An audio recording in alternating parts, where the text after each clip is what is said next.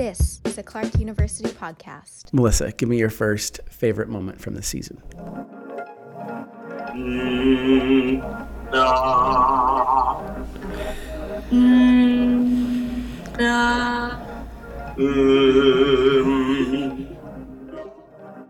That was me talking with music professor Kaylin Marcel Manson, and Andrew had the lovely idea of me trying a little musical exercise, singing exercise during that episode. I did not want to do it, but I did it for the listeners, so.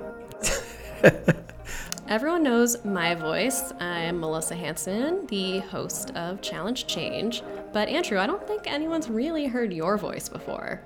Hi, everyone. I'm Andrew Hart. I am the co-producer of this podcast alongside Melissa, and it is terribly frightening to be on this side of the mic. Melissa and I decided it would be fun to have the last episode of this year be about revisiting some of our favorite moments from this year's episodes.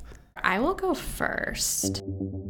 I really enjoyed our episode earlier this fall with English professor Justin Shaw. We spoke about Shakespeare. One of the things that he does in his class is show students how people in Shakespeare's time were wrestling with the same kinds of issues that people still struggle with today. Topics like race, gender, and class. Here is a clip of Justin talking about how he approaches Shakespeare in his classroom. I don't teach Shakespeare as like an appreciation class because I know what it means to not appreciate Shakespeare. I love to teach ideas. I love to teach how we can use Shakespeare as a starting point to think through ideas about relationships in the world and family and power in the world, for example. My own research is about race, and I think about the ways that racial language and racist behavior cultivates in the plays of Shakespeare themselves and in Shakespeare's world that show up in the plays. And then how we can learn from that, how the examples we see in the plays mimic and anticipate some of the things we see in our own world. I loved this episode, and I loved listening to how Justin sort of pushes Shakespeare into all kinds of places, especially places that are easier to relate to. My first choice for favorite moments of this season comes from an episode we did with Professor Shelley Tenenbaum. She is a professor here of sociology, and she works closely with something called the Emerson Prison Initiative. She has taught at a number of prisons in Massachusetts over the years. She came on the podcast and brought with her two former students, Mac Hudson and David Baxter. And the conversation was just awesome. It was hard to edit because there was so much there that we wanted to include. And this moment that I chose is just Shelley talking about what inspires her to go into prisons and to do good works. Both of my parents are Holocaust survivors, and that has really shaped who I am. My mother survived Auschwitz. My father survived a different death camp, Mauthausen. All my grandparents were killed. There is something about people being invisible and being locked up behind walls and behind barbed wire that really terrifies me. Something that both my parents talked a great deal about was that horrible feeling that no one cared. Conversations about prison are almost always really negative for reasons that are obvious, so it was refreshing to hear from folks who got something positive from their time in that atmosphere. A super deep and philosophical conversation we had this summer was about the Barbie film. Do you guys ever think about dying? It was the topic of conversation everywhere, and we really wanted to dig into this existential crisis that we watched Barbie experience on film. So cool. Philosophy professor Vibke Demling joined us, and we broke down why Barbie was thinking about death so much. Sometimes make this joke that, what do people want to talk to a philosopher about on the plane? And it happened to me twice, that within a very short conversation with the person sitting next to me, they asked me, what do the people you study think about death? Western tradition, at least Epicurus, he says, no point thinking about it too much. The true life isn't here yet. And if she died, no point worrying about it anymore. So there's that question. Whenever you get a chance to ask a philosophy professor to please go see the Barbie movie so that we can talk to her about it, it's a great opportunity. My next choice for favorite moments from the season comes from an episode that we did with Associate Provost and Dean of the College and English professor Betsy Wong. The Hobbit was this little hobbit that went on an adventure and went to different lands and met different types of people. And it felt very close to me as a young person who immigrated to the US from Taiwan when I was 10 years old.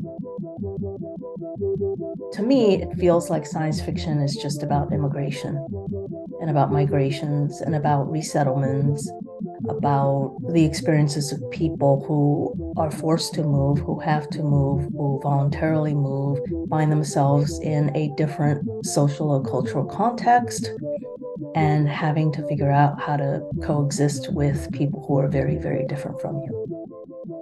It was really fun to watch the tables flip from us as interviewers to Betsy in full teacher and professor mode. We talked to English professor Elizabeth Blake about the connection between food studies, queer studies, and modernist literature. I had never considered reading books and relating depictions of food to depictions of queerness. And it was so interesting to listen to Elizabeth talk about this and to see all these connections that really felt obvious. And now I'm looking at books from this lens. She mentioned the short story Bliss by Catherine Mansfield. At a first glance when you're reading it, the characters appear heteronormative. If you dig a little bit deeper, you can see a queer storyline emerging. Here's Elizabeth describing a specific passage from that short story. A woman is having a dinner party and discovers that her husband is having an affair with one of her guests. But if we read the story carefully, it's also really clear that she's in love with the guest her husband is having an affair with. And this becomes clear partly in the way these two characters, Bertha and Pearl Fulton, interact about food. There's a long glance that they share over the beautiful red soup, which as readers, we kind of immediately recognize as tomato soup, but Mansfield lets it feel like something more elevated. My next favorite moment is from an episode we did with Rabbi Joshua Franklin. Josh is an alum from 06. He actually did a master's in 07 as well. He is a rabbi at the Jewish Center of the Hamptons in East Hampton, New York. Josh had ChatGPT write him a sermon that he then delivered to his congregation. One of the amazing things about ChatGPT is that it can understand and even identify correctly human emotion, perhaps even better than human beings can. But what it lacks is the ability to feel those same human emotions. And that's empathy. Empathy is where we recognize what someone's going through and we connect with them through our own personal feelings and experience. And while ChatGPT can recognize those things, it can't feel it itself. And that lacks the human connection and the human bond that we might form with another individual. So last up for clips that really impacted me this year is an episode we did with English professor Diane Berg early on in the year. We spoke about how mothers are depicted in true crime and in mass media. Diane spoke a lot about judgments that people place on mothers who kill their children and how it differs from when a father is committing these crimes. Beyond conversations about violence, we spoke about motherhood more generally, and Diane had a really intriguing point about how pregnancy becomes a public experience. Women's bodies are always objectified, and I think anyone who identifies as a woman will attest to that, but a pregnant body is really public property in a new and special kind of a way. The minute the baby is born, no one cares about you anymore culturally. It's all about the baby then. I have 3 children of my own, and I'm fortunate that I never suffered from postpartum depression, but I do remember feeling sad, certainly feeling overwhelmed and exhausted. You're not sleeping. Your body's just been through this tremendous ordeal. If you didn't have sufficient support, it would be hard enough. But if you were also suffering from, a chemical imbalance, if your depression was shading over to the point where you're having auditory hallucinations or visual hallucinations or paranoia, crippling anxiety about, something terrible happening to you or something terrible happening to the baby, you can see how these things happen. It's super interesting to hear that articulated in such a way. The next moment I want to talk about comes from an episode we did with Professor Spencer Tricker. He's an English professor, and he teaches a course called Divided Loyalties, and he uses it to talk to students about coming-of-age stories. It's such a rich moment to discuss and to look at it through the lens of divided loyalties and what that might mean. I just loved listening to Spencer talk about it. I would define divided loyalties as never a static problem. I think that when you talk about divided loyalties, you're always talking about an active process of forces warring within yourself, warring in the world outside. It's a kind of dynamic conflict between commitments. The nature of those commitments and how passionately one feels will change over time, but I would say it's that dynamic conflict that unfolds continuously. We all had different teen years, but everyone can relate to that feeling of awkwardness or thinking that you don't belong. That's right.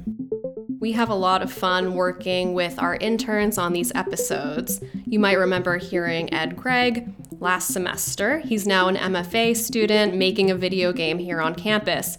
But we wanted to talk to him about the big PAX East convention. If you're into games, you know what this is. And we had a little bit of fun with this episode. It's always so much fun to find those moments where we can be silly and be goofy. Lightning round, are you ready? I'm ready. What was the best game you played at PAX? The best game I played at PAX was Dome. What's the best game you play right now? Pressure's on. Oh my god. The best game, the game I play most frequently is Overwatch because I really like competitive games, but that is definitely not the best game I play right now. The best game I play right now is I'm still playing Elden Ring because it took me forever to finish it last year. What's the best character you've played in any game? Oh man. I'm a big fighting game fan. I really like Shao Kahn in Mortal Kombat. That's my favorite character to play. Thank you so much for hanging out with us while we take a look back. This is a great time to shoot us an email. Let us know what you want to hear about next. If there's a certain professor that you want to see featured, we love getting your feedback and your pitches. So our emails are in the show notes. Please do feel free to drop us a line. And as always, please subscribe. To hear more episodes of Challenge Change, subscribe on Apple Podcasts, Spotify, or whatever platform you listen to. Challenge Change is produced by me, Andrew Hart. And me, Melissa Hansen. For Clark University. Bye. 1, 2, 3. Clark!